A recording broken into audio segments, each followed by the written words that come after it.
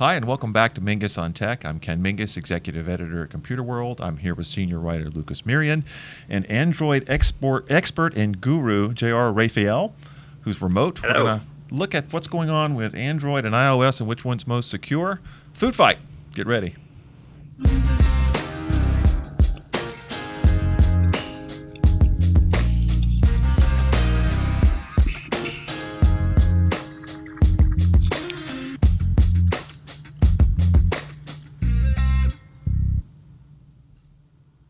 Okay, so Lucas, what caught my eye was you did this story a little earlier this week, taking a look at Android and iOS and which of the mobile operating systems tends to be most secure. And I mean, I think there's long been this expectation that Apple, because it kind of locks things down and has total control over its ecosystem, tends to be more secure. But there are some nuances and some things that's going on now with Android that I thought were interesting. So take it away. What'd you find?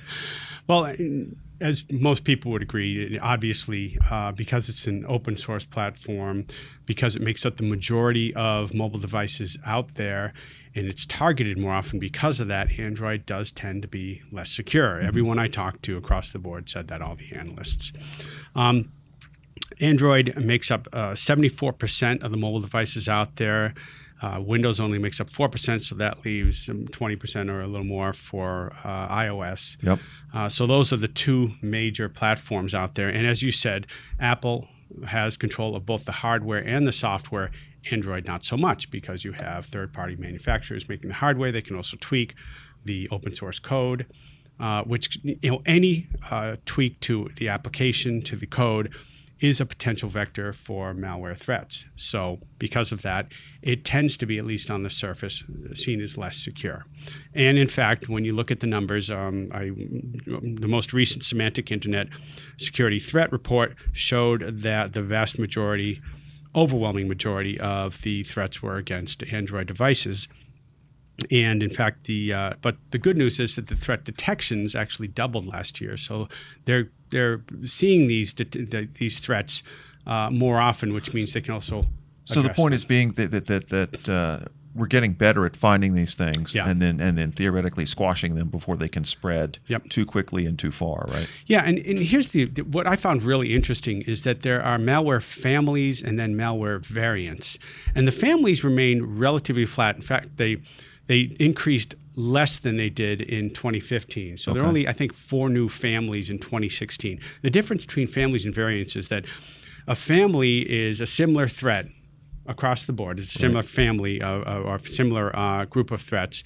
And then a variant is when a malicious attacker goes out there and he takes a particular malware threat and he tweaks it. He changes it a little so that whatever threat detection software is out there doesn't necessarily recognize it, and it can get through. So the whole point is to basically evade detection. Exactly. They come up with a slight tweak, a little variant to the same family, and then hopefully they can get around whatever defenses have already been put up. Right. Those increased. Those doubled last year. Okay. Even though the families didn't, the variants doubled last year. But actually, it's not as bad, because in 2015 they increased by 152%.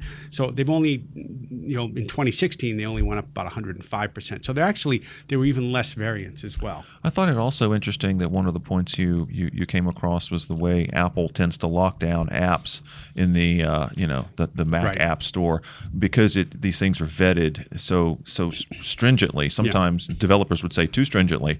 Apple has a tendency to sort of weed out apps or malware that might get into the system a little bit better than Google and Android are doing on the Android side. Yes. Right?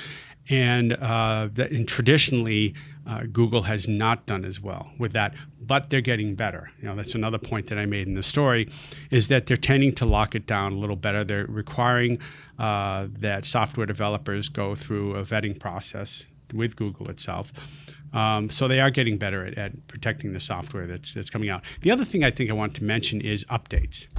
So Apple, you mean operating system system updates. Okay, yeah.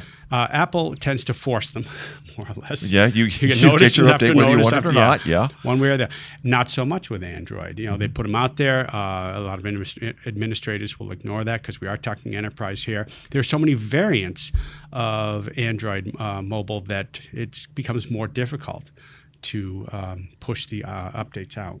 Okay.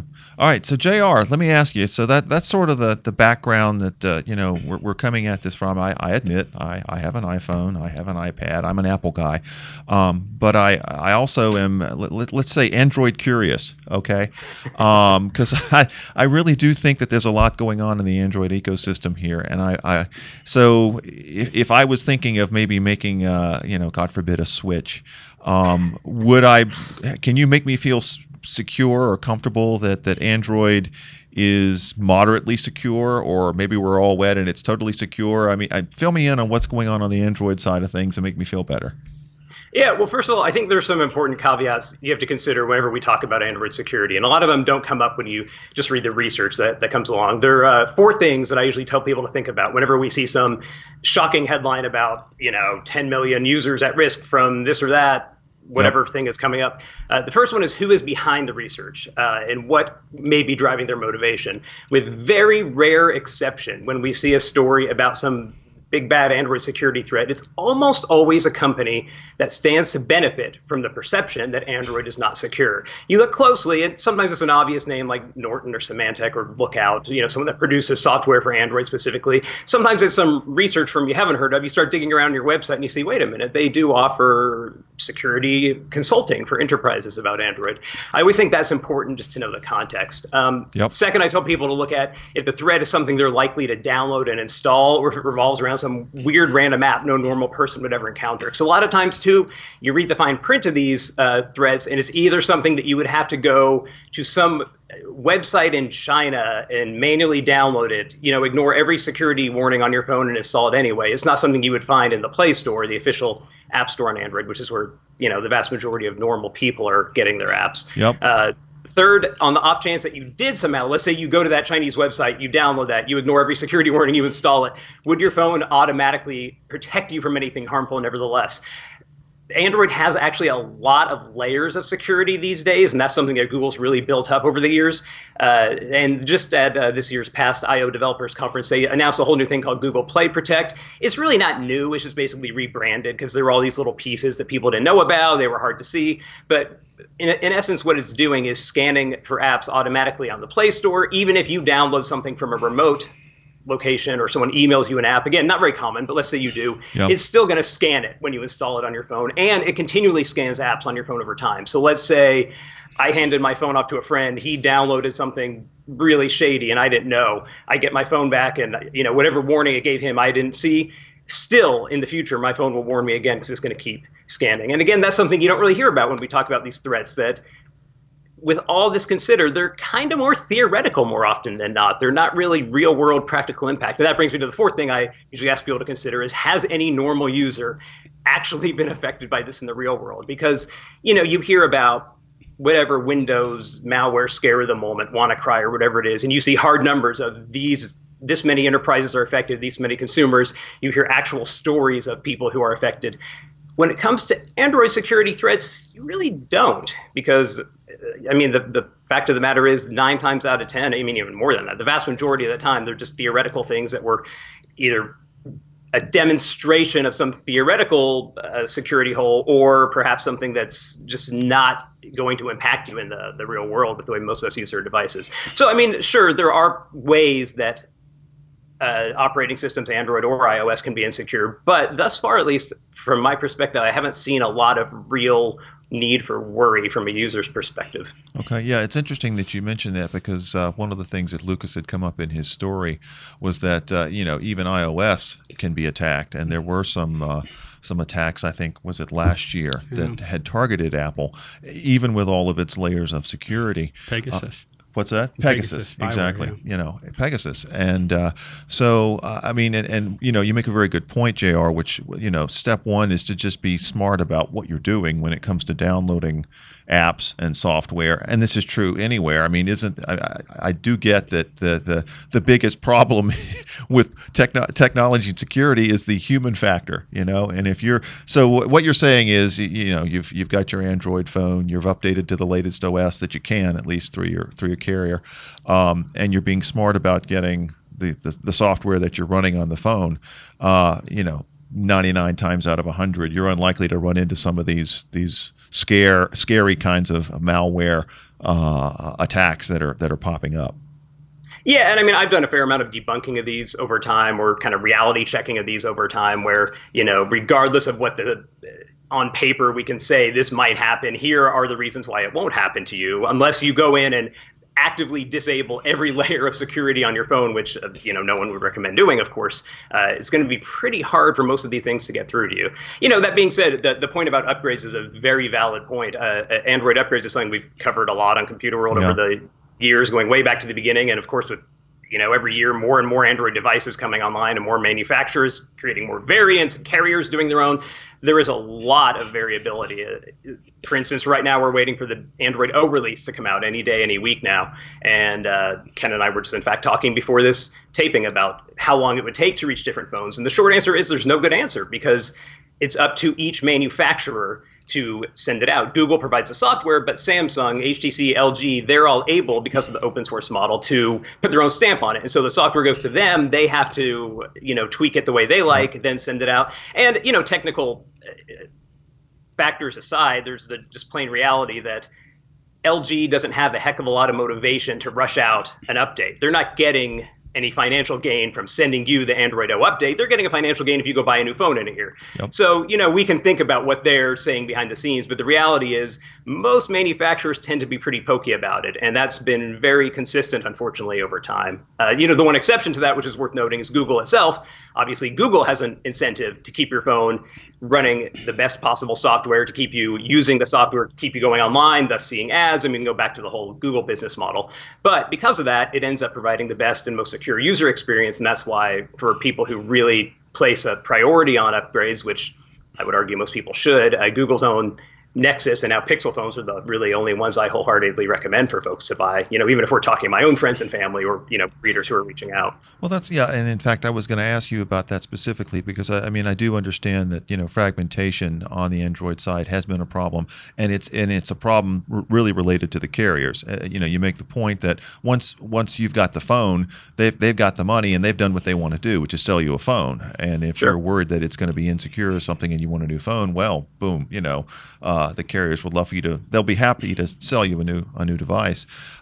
Whereas with on the iOS side, the way Apple rolls out its updates every year, every fall, very quickly, within a month or two or three, the majority of people on Apple devices have been updated to the latest version of the operating system, which will have, the latest security flaws corrected theoretically. So if and you just touched on this, if I was going to, I don't have a phone, or I'm coming from Apple, and I wanted to get into the Android ecosystem and be sure that I was getting the best experience and, the quickest updates, really the answer is a Pixel or, something from Google. In terms of and at this point, Pixel Nexus was their previous branding, and as of last year, for the moment at least, Pixel is the only branding. So Pixel is the only viable option, quite honestly. I'll be looking at it, of course, when Android O comes out, how things go. But with every release leading up to this, no matter what steps Google has taken to try to kind of gently nudge manufacturers and carriers into sending these out a little quicker, we see the same thing. Google's own phones get the updates within a matter of days. They usually do a staged rollout, so you might not get it day one, but you're going to get it within a couple of weeks of when an update comes out. And that's the same for a major OS update, if it's like a 7.1 kind of fix, or there are also monthly security patches now, which is something that Google came out with a couple of years ago. Again, great in theory. If you have an AT&T based Samsung phone, you may or may not get that security patch. Certainly not. You're not going to get it on day one. You may get it on day 50, or you may not get it at all. Not to call out that. Right. That's true of any carrier. I know it's not just AT&T. It's going to be any carrier. Sure. Anybody, anytime you've got a system where there's something between you and the security update or the update that you want, there's a chance for friction there to slow that down. And I think people do understand that. So it sounds like basically in terms of the headlines, Android, iOS, they're both secure, relatively secure. They're secure in different ways and for different reasons.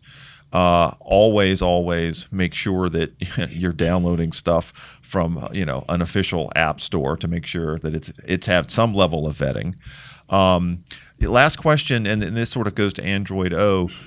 Do we have any sense whether the next version of Android has, have they touted security features that are going to be included in that?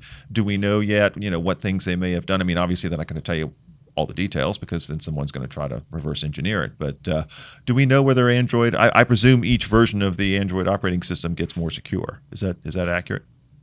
Yeah, I think it would be safe to say in general, none of the big marquee improvements are security related this go round, but I think they've also pulled a lot of that back with the monthly security patches in terms of kind of making that a piecemeal thing. And that's another interesting point on the Android versus iOS upgrade discussion. I think it's safe to say there are pros and cons to both approaches. Apple, certainly it's streamlined. You're getting it all from one company. What Google has done to kind of counterbalance that over the years is it's really pulled more and more pieces out of the operating system and made them into standalone apps. So for instance, there's an app on your phone called Google Play Services. That's updated through the Play Store. No matter where you are, what phone you have, what carrier, you get the update at the same time. Just like if Twitter puts out an update to its app, everybody gets it. Yep. And that app controls a lot of under the hood, behind the scenes security stuff. And it could see an update every month. Similarly, the WebView controller is its own app. So when there are web-based security updates, they're coming out, anytime. They can send them to everybody. So a lot of the security stuff on the broad scale has kind of come out of the OS, and they're finding ways to update it in a more of a piecemeal fashion. There is the typical every OS update you hear on any platform is faster or more secure, et cetera, et cetera. But there's not any big security headline with this one so far. Okay. Let me ask JR something else because. So from an enterprise standpoint, if I'm in charge of mobile devices in an enterprise, would you recommend that they consider a Pixel phone rather than a third-party manufacturer because they're going to automatically get those updates? I think there's definitely an argument to be made for that. I mean, I think the security updates are probably the more critical ones in that context. You may not be as worried about getting the cool new feature out to your users on day one, but with security, there's just such variance across the board. What I've often told people in terms of Android, thinking of it in iPhone kind of parameters, is that you can have that sort of holistic, all-in-one, one company controlling the hardware, software, all-around experience. You just have to make that choice. On iOS, you've got this or that model of iPhone, and that's your choice. On Android, you've got 1,000,001 choices, but there is that one that is comparable, sort of in theory to the iPhone, which is Google's Pixel, previously Nexus phones. And those do give you that same kind of, hate to say safety net, but sort of that knowledge that you're going to have the latest and greatest software, both in terms of security and features, and then also performance and other things. So yeah, I mean, if that's what you want, and you want that more holistic, controlled experience where where your updates are coming, and you don't have to think this time is it going to take Samsung 6 months or 8 months, which it sounds like a lot of time, but that's pretty realistic with how Samsung's been sending out updates. I didn't realize it was and those are the phones most people have. Yeah, those are the phones. Yeah, I mean, I do a report card kind of tracking their progress on sending out updates, and Samsung got a flat F last time, which is pretty sad. It was, by far the biggest manufacturer of phones. Certainly, those are the ones most people are using, and Google has a lot of work to do and is treading some kind of touchy ground and educating people about the differences. It's now not only offering its own phones, it's actually manufacturing its own phones as of last year, and in that sense, much like with Microsoft, it's competing with the ecosystem of partners who are creating these. So it's a tricky thing, and I don't know that there's a great answer for how they get that message out there. They are marketing a little more with the Pixel, but you ask an average person on the street about Android, they've heard about the Galaxy Note, Galaxy S, whatever. Most people don't know what a Pixel phone is still today. I think it's gotten better, but it's still not the mainstream, whether we're talking consumer or enterprise product that people know. I want to say one other thing, because this was interesting in my research as well when I was talking to Forrester and IDC. Android, because it's open source, also tends to be more friendly to enterprise mobility management software, which in its own right can secure the enterprise compartmentalized applications that you can have access to as an employee. So they tend to go across more vendors, Android that is. So when it's combined with an enterprise mobility management strategy, it can actually be more secure than Apple from that perspective. That's an interesting point. Yeah. That's an interesting point. I hadn't, but it makes sense. I mean, I guess the same way that Samsung can go in and customize the software, in theory, a major enterprise that has the resources to do it could come up with its own kind of custom version of Android or custom modification. That's certainly a good point. Yeah. Okay. All right, great. Well, I don't think I can add anything to that. Did we solve all the problems? I think we've solved the problem. Well, you've reassured me that if I ever decide to ditch Apple, again, I realize it's hard to believe, but I would feel comfortable, in the Android ecosystem as long as I'm a smart, smartphone user. So, JR, thanks for stopping by and filling us in with the details. Lucas, thanks for stopping by as well. For now, that's a wrap.